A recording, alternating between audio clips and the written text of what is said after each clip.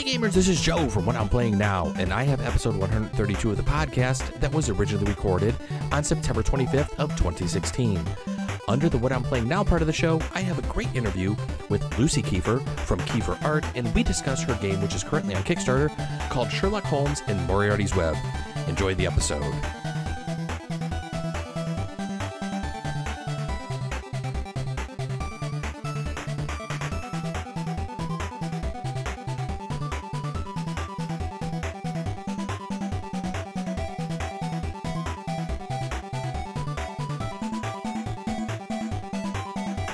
Hey everyone, this is Joe from What I'm Playing Now, and I have an interview here with Lucy Kiefer from Kiefer Art, and we're going to be talking about her current game on Kickstarter, and it is called Sherlock Holmes and Moriarty's Web. Lucy, thanks for joining me with this evening and kind of handling all the audio issues I seem to be having, which are very, very fun. That is okay. And we now get to have some conversation again that we just had but did not get recorded, which has never happened to me before in all the years I've been doing this podcast. Right. Yeah, audio issues seem to be resolved. Fingers crossed. Yep, I see you. I see you actually moving the bar now when you're speaking, and it's not just sitting there not doing anything. So, okay, we get to talk about Sherlock Holmes and Moriarty's Web. This is your first Kickstarter. Yes. And you have 4 days left on it, and you're close to your goal of 22,130. You're currently at 16,968. You said about 76%, I think? Yep, that's about 76%. And hopefully we make it. I think we may. Knock on wood. Knock on wood. You're going to get there. And like we were just saying, usually the last 3 days of a podcast, or of a Kickstarter, you will usually get a nice surge in backers. So hopefully you guys will get that, and it will help push you over that little bit of a goal. Yes, that is what I read. That's what I read about Kickstarters. And I have noticed that on some of the Kickstarters that I've watched over the years, it does seem like what you were saying, there's a huge influx of people during the initial part. Usually there's a lull, and then at the end there's usually a nice uptick. Yes. And Kickstarter, the site itself, very much likes to advertise, the latest and greatest, and, back it now or before it's totally gone, because that's exciting. Right. Yeah. So let's talk a little bit about Sherlock Holmes and Moriarty's Web. This appears to be, from the video that I've watched and from reading about it, it's a really cool, interesting little tile placement game. Yes. It's also cooperative, which is fun. Mm-hmm. There aren't terribly many cooperative games out there, and this is this fits into my favorite genre of games, which is either the Euro game or the Euro style game or the gateway game. Mm-hmm. Something that's meant to be fairly simple to play, but lots and lots of complex strategy. From watching the video, it does seem like there was quite a bit going on, because I'm looking at the Kickstarter and it says you need 3 to 6 players to play, and it should play in about 20 to 45 minutes. Yes. And I saw in watching the video that there are quite a few choices, that the players were making while they were basically placing the tiles. It was, you're trying to decide when to move, what tile to actually choose, which may help you solve one of the crimes that are currently on the table, and then how to place that tile so it could you can solve some of those crimes, because you're trying to match up the different tiles and the placement of them, which I thought was a really interesting mechanic. The basic premise of the game is that evil Professor Moriarty is behind all of the unsolved crimes in London. And we don't know exactly how he's behind them, but he's the mastermind. He's behind them all. So the way the board is set up is you have Moriarty, he's a tile in the middle, and then you have all the unsolved crimes, which are tiles around him. And what you have to do is build chains of tiles, which are of other tiles, detective tiles, which are informants and which are clues and witnesses and locations, and you're supposed to make these long linky chains linking the crimes to Moriarty. So what you end up in the end is a thing that looks kind of like a web with Moriarty in the center and all the crimes around him. And it's meant to look like sort of what's going on inside Sherlock Holmes's head. Like, you know, Elementary is probably my favorite Sherlock Holmes show on at the moment. And he'll do these, when he's solving crimes, he'll do these giant things across the wall that look like collages, basically, with just all of the, with all of the suspects and all of the clues, and they're all connected with bits of string, like conspiracy theorist style. And it looks, looking at that, it looked like a game that looked fun. And it's kind of funny that you say that, because I mentioned to you when we were doing our first recording that the game actually kind of reminded me of something. Okay. And it's not another board game, but I don't know if you've actually ever played any of the Sherlock Holmes computer games, or either on the console or on the PC. Some of the more recent ones, when Sherlock Holmes actually finds clues and goes into like a deduction mode, you go into a special screen where it's kind of like a web. Ah, very cool. And this game really reminded me of that. And I was sitting there watching the video and watching the playthrough, and I was like, this really reminds me of the computer game. And I go, I never even thought about that whole web piece being turned into a game. But I mean, and your game's quite different than that, but it just reminds me of it. So if you go out there and maybe look for a couple of YouTube videos from people playing maybe some of the Sherlock Holmes games, you'll see what I'm kind of talking about.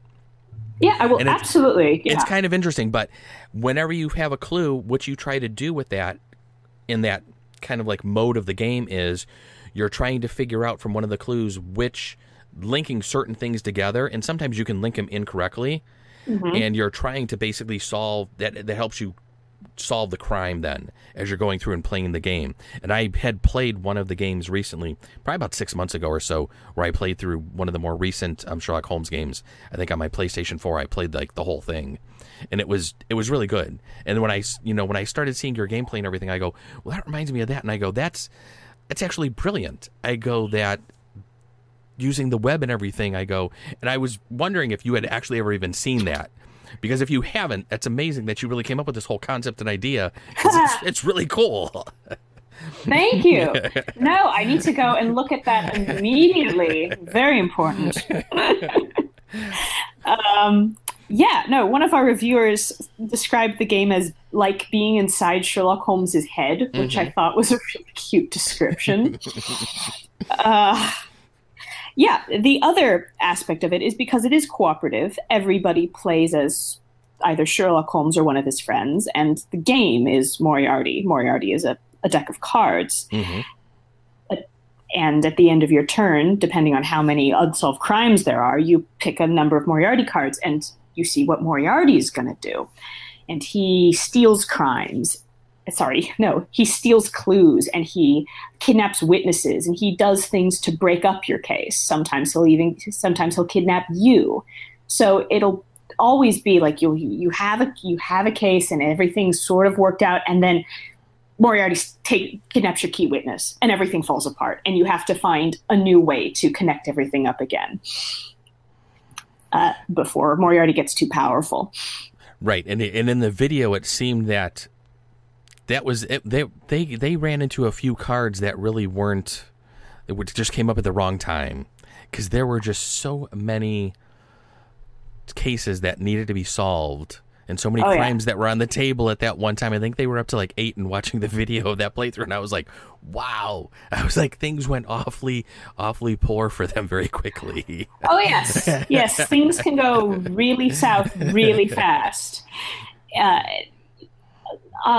This was a really tough game to balance. I spent a lot of time tweaking rules and balancing this one. Me and my dad, who is a big sort of veteran of the game design industry.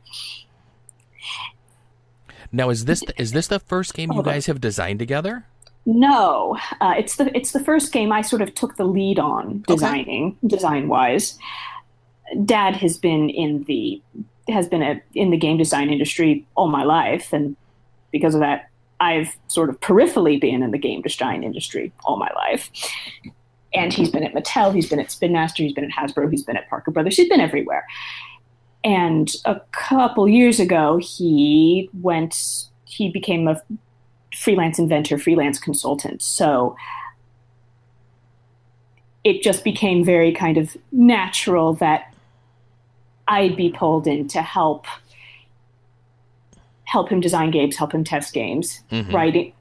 I'm a writer also, so I write I'll write the content for games. If it's a card game where cards needs things written on them, it's a lot easier to design a game with two people than one person.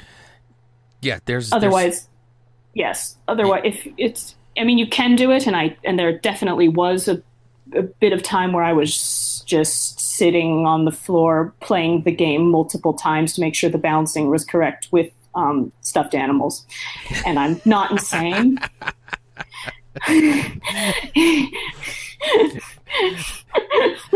That's kind of funny. It makes it easier to keep the turn sequence in order. Yeah, sometimes learning a game, and when I try to play like a multiplayer game solo for that first time, usually halfway through the game I get very confused, and I'm like, whose turn was I just playing, and what was I trying to do? And I'm like, oh, I think I just messed up. Yeah. Helps if you symbolize the players with the stuffed animals. That's a good idea. I may have to try that, because usually I could try to grab my cats, but they'll just try to knock pieces all over the board, so it probably wouldn't work too well. When I was running through the game, because it's very important, like what I wanted for this game was, if you play this game 3 times, you'll win once and Moriarty will win twice. That's kind of the balance I was going for. That's the amount of difficulty I wanted. Okay. And it just took a lot of playthroughs to get it to where Moriarty wasn't so easy to beat that it was boring, and it wasn't so hard to beat that it was just frustrating and impossible. But no, I walked in with my stuffed animals, and my sister saw me, and she's like, "Lucy, what are you doing?" And I'm like, "I'm designing a game." And she's like, "That's good, because I thought this was just the saddest thing I had ever seen in my life." Now in the video there were only 2 people playing the game, but I saw that it's 3 to 6. Could you actually? Does it have to be 3 to 6? Can you get away with 2 players maybe, and then maybe both of you take charge of that third person, kind of like they did in the video? Yeah. That's how we play tested it. We play tested it with sort of both of us playing the third person, or with both of us playing 2 people. Another aspect of this game is that depending on who you're playing, you get a special power. You essentially get a rule you can break, depending on the personality of your Sherlock Holmes character. So that's a huge part of the strategy, is which combination of people do you play with, even what order do you play do they play in, makes a great deal of difference. Yeah, and it seemed like some of the different abilities that the characters have are really interesting. I really yes. like the variety, that everybody have. Everybody's bringing something, else to the table. And I like in reading the rule book, people, you were saying, if you're playing like an easier game or just learning, do Sherlock Holmes. If you want somebody a little harder, I think you're supposed to go. I think you would suggest maybe going with Mrs. Hudson, I think was who you had suggested. Oh, Mrs. Hudson isn't harder. She's actually the best piece, but she's the most difficult. She's the most difficult to play. That's the thing. So that's the thing. So you sort of do need sort of your game player chops to properly play Mrs. Hudson, because her power is, because Mrs. Hudson, she's the landlady. She feeds everyone and makes sure everyone sleeps. She supports everyone. So her power is she gets to make someone else more powerful. So she just gets on her turn to decide which of the other powers she wants, which is kind of the most strategic power. And if you're clever about it, kind of the best power. But it also requires the most decisions to be made.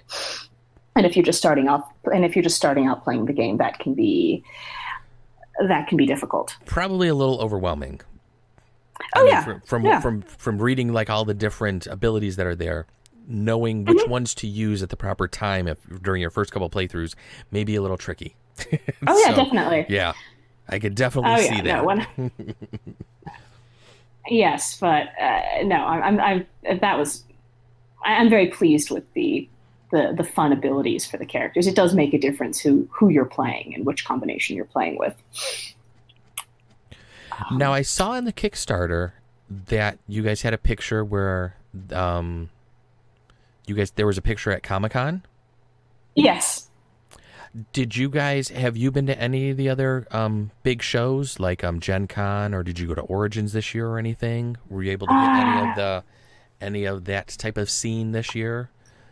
Oh goodness, we did Comic-Con and we did Strategicon. Okay. And I think, unless I'm forgetting one, I think I might be forgetting one. That those were the conventions that we went to this year. Okay. We did a lot of game cafes and a lot of going and like guest appearances at a lot of Sherlock Holmes groups. We went to cons. Oh goodness, there were just so many. It all blends together a little bit. But next year we've definitely got our sights set on Gen Con, possibly Origins, definitely 221B Con in Atlanta. Oh, that's cool. I didn't even know there was a con down there like that in Atlanta. That's neat. Yeah, that's the possibly Sherlocked, which is the Sherlock convention in London. We'll see. Oh, wow. Interesting. That's cool. Yes, I am going to be going to Origins next year, and I went to my first Gen Con this year. And Gen Con's fun, yeah. Gen Con was interesting. Gen Con was fun. It was very fun, but it's just wow. It is just a very large, huge spectacle. I was like, wow, this is almost like just overload. Oh yeah.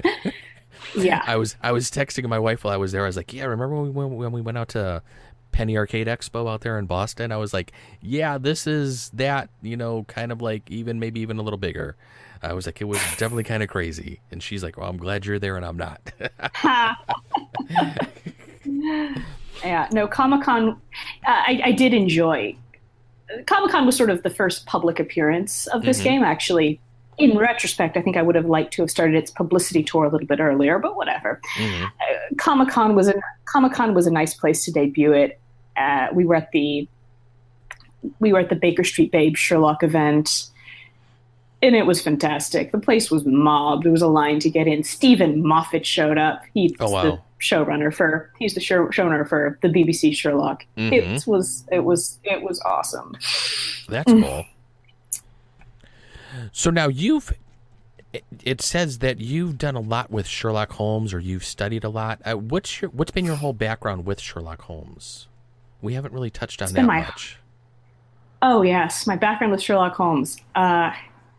Oh gee, that's a big question. No, it's because before I could read, I had the Sherlock Holmes radio plays from the 50s. Okay. Which are awesome. It's very normal when you're in a new group of Sherlock Holmes people to be like, who is your first Holmes? Which sort of means, which is the first Holmes you kind of connected with? Whose voice do you hear in your head when you're reading the Sherlock Holmes stories? Okay. And I always get hipster cred because I can say Sir John Gielgud, and nobody else says Sir John Gielgud. That's funny. Yeah. But I am... There are a lot of very involved Sherlock Holmes societies, which are kind of hard to explain. A lot of them are based on the East Coast and are basically secret societies that are themed Sherlock Holmes. They're old. Most of them were founded in like the 30s. Oh, wow. Yeah. And they're still around, and they had celebrity members like Isaac Asimov, and they currently have celebrity members like Neil Gaiman. And I love these guys, and I hang around with these guys. They have a big to-do every January in New York. But one of the things you do have to do with these guys is to keep up your cred. Periodically write academic. You have to write an academic article about Sherlock Holmes every other year or so. Okay. Although probably this game will sort of count as my that. So yes, no, I've written articles about Sherlock Holmes for Sherlock Holmes academic journals, which are a thing that exist. And I ran into very, very randomly the absolutely fantastic Sherlock Holmes annotator, Leslie Klinger, who used to live. Do you know him? Really? No. That's just really interesting. Oh yes. Well, I mean, what's really interesting is the way we met is a really funny story. It's just a little bit of a sidebar, but I'm gonna okay. Go for it. I want to hear this all right, now. So you can't all lead right. up to that and not finish it for me. Fine. I grew up. So I'm from LA. I grew up in Malibu, and my mom and my sister were driving on the PCH, which is this very long, skinny highway that goes through the middle of Malibu. And there's only the one. It's always so there's always the one, and bits of the mountains are always falling off into the road in Malibu. So it's always in traffic. So they were stuck in traffic, and my sister was bored and was reading license plates of the cars sort of around them. And one of the license plates said S. Holmes with a Z, which she pointed out. And so when Mom and my younger sister kind of got level with the S. Holmes car, Mom kind of gestured at the driver and got him to roll down the window. And she says, "I love your license plate. Are you a detective?" He says, "No, I'm not a detective. I'm the foremost Sherlock Holmes annotator." And my mom says, "Well, then you must be Les Klinger. You must be Leslie Klinger. My daughter is your biggest fan. She has all of her books. Also, she wrote this article about Sherlock Holmes. Will you read it?" And he's like, "Okay." And then I send it to him. I'm like, and then I sent him this article because I'm just the hugest fan. I'm like, "Oh my God, Leslie Klinger, you're amazing. Please read my article." And he says, "Oh, sure, kid." And he read it and he liked it. And he's like, "Do you want to have this thing published in the Baker Street Journal, which is one of the Sherlock Holmes academic journals?" And I'm like, "Would I?" So it got published, and then I got invited to a dinner that you get invited to if you publish something in this particular journal. And I just sort of became peripherally part of this rather fantastic group of Sherlock Holmes fans who are all like, Neil Gaiman at one point described it, I thought, really, really well. He said that everybody there was either a judge, a professor, or had a very vague but important sounding government job. Wow. That is a crazy story. Yeah. Now, if I may ask, how old were you when you had that first piece published? Oh, gee, I was 17, 18. Oh, wow. Mm-hmm. That's something then. That's crazy. Yes, it's important because it means I'm a young'un, in this whole Sherlock Holmes thing. But I predated Robert Downey Jr.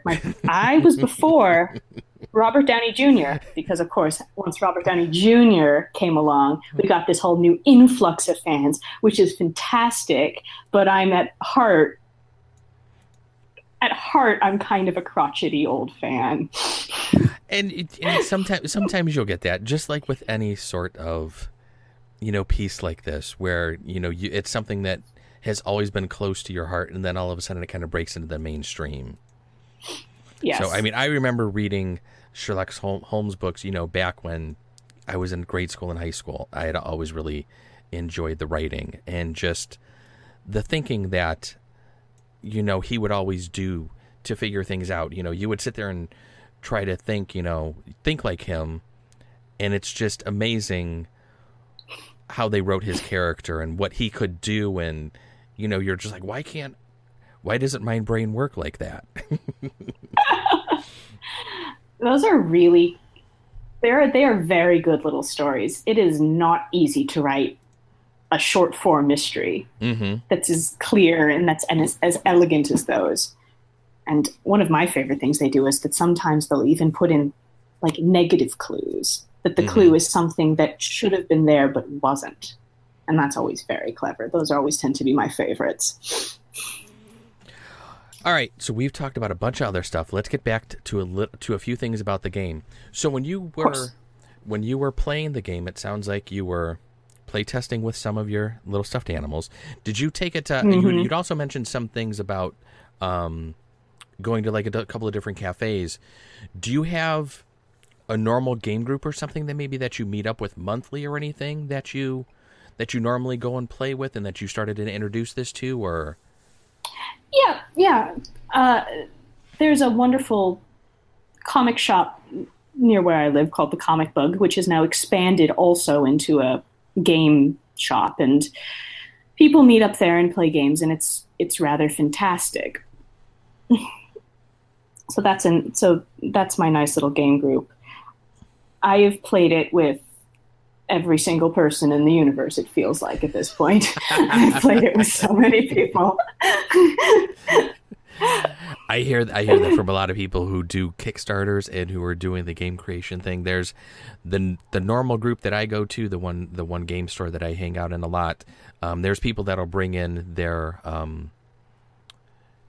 test copies for us to kind of play, and we'll sit there and we'll play them, and we'll give them critiques, and we'll try to give them suggestions as to what we think would make the game maybe flow a little better, or and everybody has been gaming for so long. There's a lot of good suggestions that people in my group can definitely give, because the group that I game with is the range of games that people like is just crazy. I mean, I myself will play pretty much just about anything. I mean, from the beginner game to the most hardcore Euro, and we have people who will only stay on that hardcore Euro route, and then we have people who will only play like the easier beginner quick filler games and stuff. So to me the scale is always essentially beginner filler games on one side, which are totally great, and a lot of them can be extremely clever and extremely fun and just exactly what you want for certain situations. Yep.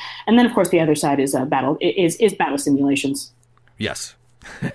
Yep. Battle simulations with miniatures. That's the other end. Yes, our which group. I've done.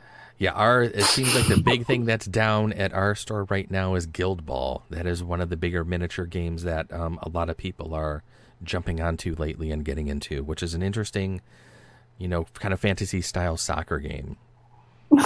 One that I've looked at, and it's almost like a cross between soccer and Blood Bowl. If you're familiar with the Games Workshop game, game Blood Bowl, which is a football game, played with miniatures. So I've looked at it. I've thought about getting into it a couple of times. I have not taken the plunge. I actually demoed it out at Gen Con and liked it, but miniatures, I don't have time to paint, and I'd want them painted, and there's just so many other things going on.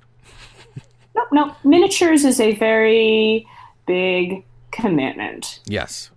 And yes, and it's the sort of thing. It's always a little thing I'd be a little wary of, because it's the kind of thing that I know if I give it an inch, it will take over my life. Oh, easily. Yes.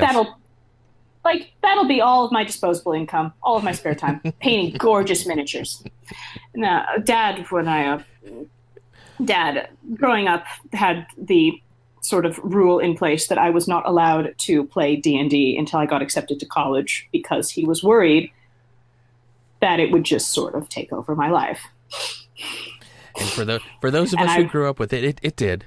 No, it does. Dad is like, well, that's the whole thing. It's like, I don't ever want you to feel like you have to choose between your 70th level wizard and a college scholarship. Yeah, I remember when I started playing D&D, I was in junior high, and I just had picked it up at the one bookstore. I can't even remember the name of it. Not Borders. I can't think of the name of the older one. And the store's not even around anymore. And I just picked it up, and I had a birthday party. I started teaching it to a bunch of my classmates and friends, and that was pretty much all we did from there on out for the next several years. Was just live, eat, and breathe Dungeons and Dragons. I mean, kids would be sitting in class and drawing dungeons that would we be playing over the weekend then. So it was, it happens. So it does, but that's just a different category. Yeah, so what? Besides playtesting your game, which I'm sure you've done quite a bit, are there any other recent games that you've had a chance to play, or has it been all just Sherlock Holmes and Moriarty's Web lately? Have you had a chance to play much of anything else? Not really. I wish I had. One of the nice things about Kickstarter is that now since I'm on Kickstarter, I've become much more active in poking around Kickstarter and like finding other interesting looking games on there. So I'm excited for when and if those show up. Oh God. It's been Moriarty's Web and things that I think are relevant to the design of Moriarty's Web. So cooperative games and one of the early inspirations behind my design is what would Pandemic look like if you played it on kind of a Carcassonne board. Carcassonne tiles. That sounds interesting. I thought it sounded interesting too. And that's always a nice, fun way to begin to create a game. It's like, well, what if you just sort of mashed these two different games together? What would that look like? Sorry, I don't know. Sorry, I don't think I'm much fun. I've been just living and eating and breathing this for the last. That's the thing about a Kickstarter, and obviously this is not my only job. I when I'm not board game designing, I ghostwrite, so I have to keep up those projects as well. And my goodness, Kickstarter takes up a lot more time than I thought it would. Yes, I've heard that from several different people that I've interviewed as well. They're just like, wow, the amount of time and effort that they actually have to put into a Kickstarter, they didn't realize it was going to be that much. So you're not the first person that I have heard that from. Oh no! It's like rewarding and fantastic. All of these different people from all over the world wanting out of all the games they could pay for. They're paying for mine and giving me all these lovely messages, and it's all very encouraging and fantastic. But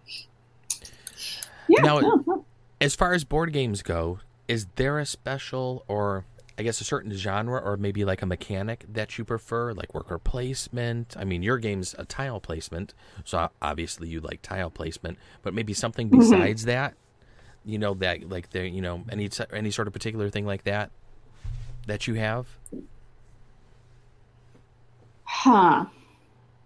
That's an interesting question. I tend to not hugely think of games in that kind of like segmented way, like that? I guess. Okay. Yeah, I don't know. That's... Well, I know there's some people like in my game group who really love worker placement games, and play a lot of those. There's other people who will prefer like, area control type games. Right. There's other people who prefer card games. Well, I mean, you can have area control card games. I mean, you can. Yes, you can. Yes, you can. But and there's stuff that will mix all of those into like one thing. Oh God, yeah. I suppose that sort of has two answers. One is that like one of my very favorite things is when you have a game that's built around like one very clever central mechanic. Mm-hmm. Like there's this. There's this Ravensburger game called Heimlich and Co. It's called something else in the U.S. Undercover, I think. But it's all about that nobody knows which mover is anybody else's mover. And that's essentially the central conceit of the game. Everything else sort of revolves around that in a very kind of elegant way. And I love games that are constructed like that. That sounds interesting. I love games with unusual... Yeah. It is. I love games with sort of unusual boards. That I love moving boards. One of the first games my dad invented is still one of my favorites. It's a sort of Mad Max type game called Thunder Road. I was telling my wife about that one earlier. I go, that's one I actually would like to add to my collection sometime.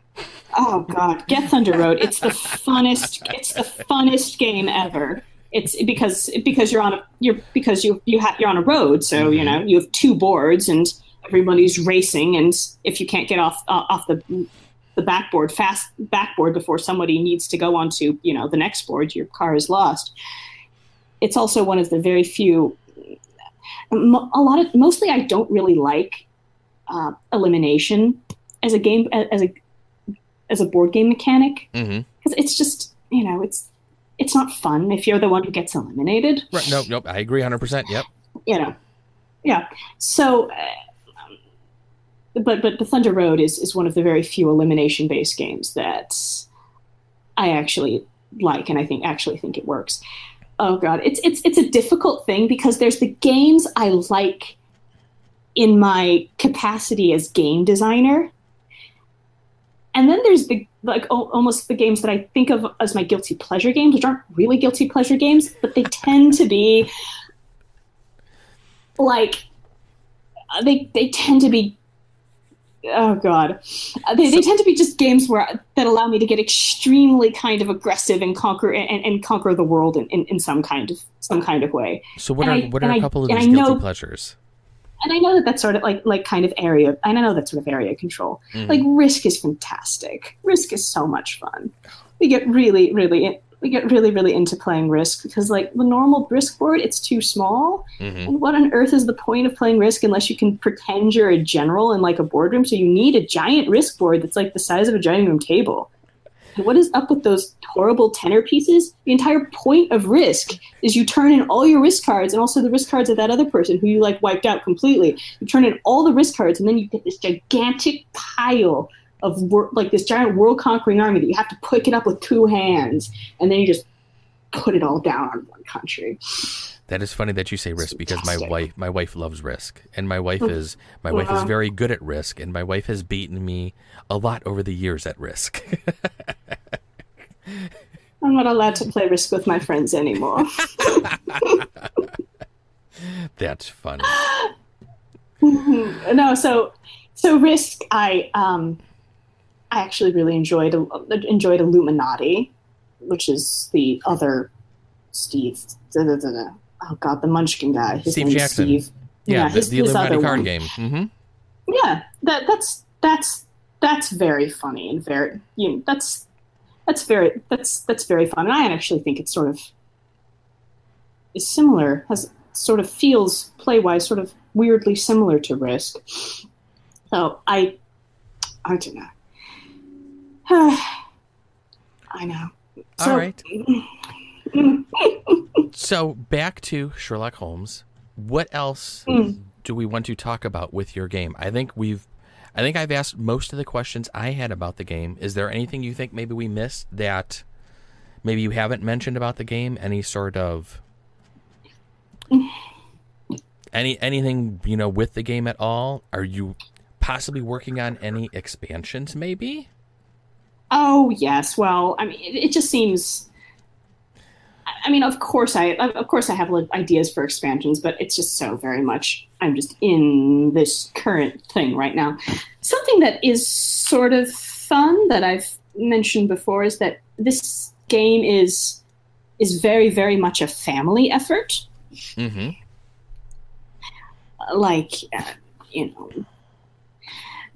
Our family, like we have a very, very I'm part of a very artistic family. We're all very, very close, and we are effectively at this point a very small game company. So, like, Dad and I invented it, and I'm, running the Kickstarter page, but my mom and my sister are running so much of the exterior marketing, and my other sister did both the art, which is absolutely ridiculously stunning, and all of the graphic design for the box and for the instructions and all of that. So like it's all essentially completely internal. Just our family, our family and then a couple of family friends did kind of everything, which is really cool. It was a really cool experience doing that. Oh, I can imagine. I mean, that'd be really cool if I could get my family to do something like this, but I'm probably the biggest gamer in my family, and I wouldn't. I don't have a brother that is an artist as good as your sister. And I do like, I mean, the art is really cool. It almost looks like it's like watercolors or something. It's watercolors. It's all watercolors. It's really, it is. It's a really unique art style, which I think is pretty cool. Yes, and one of the rewards on Kickstarter is you can actually buy some of the artwork and have it for your very own. It is total, and it is such a deal because, Emily sells her artwork for quite a bit. I know it's funny. We're like probably the game we play most as a family is like Hearts. Okay. Like Bridge Light. Yep. We play Hearts all the time, and that sort of seems to work the best. Like there are because Risk, me tends to get too competitive, and and then there's Clue, which we all cheat, and we all know we all cheat, and then the game is who cheats the best. That's funny. Who can get away with it the best? Well, that's the thing, and it's like the whole thing. We know we're all cheating, but you still can't be caught cheating. Mm-hmm. That's against the rules. So, yeah, we have a funny relationship. We have a funny relationship with games. Cool.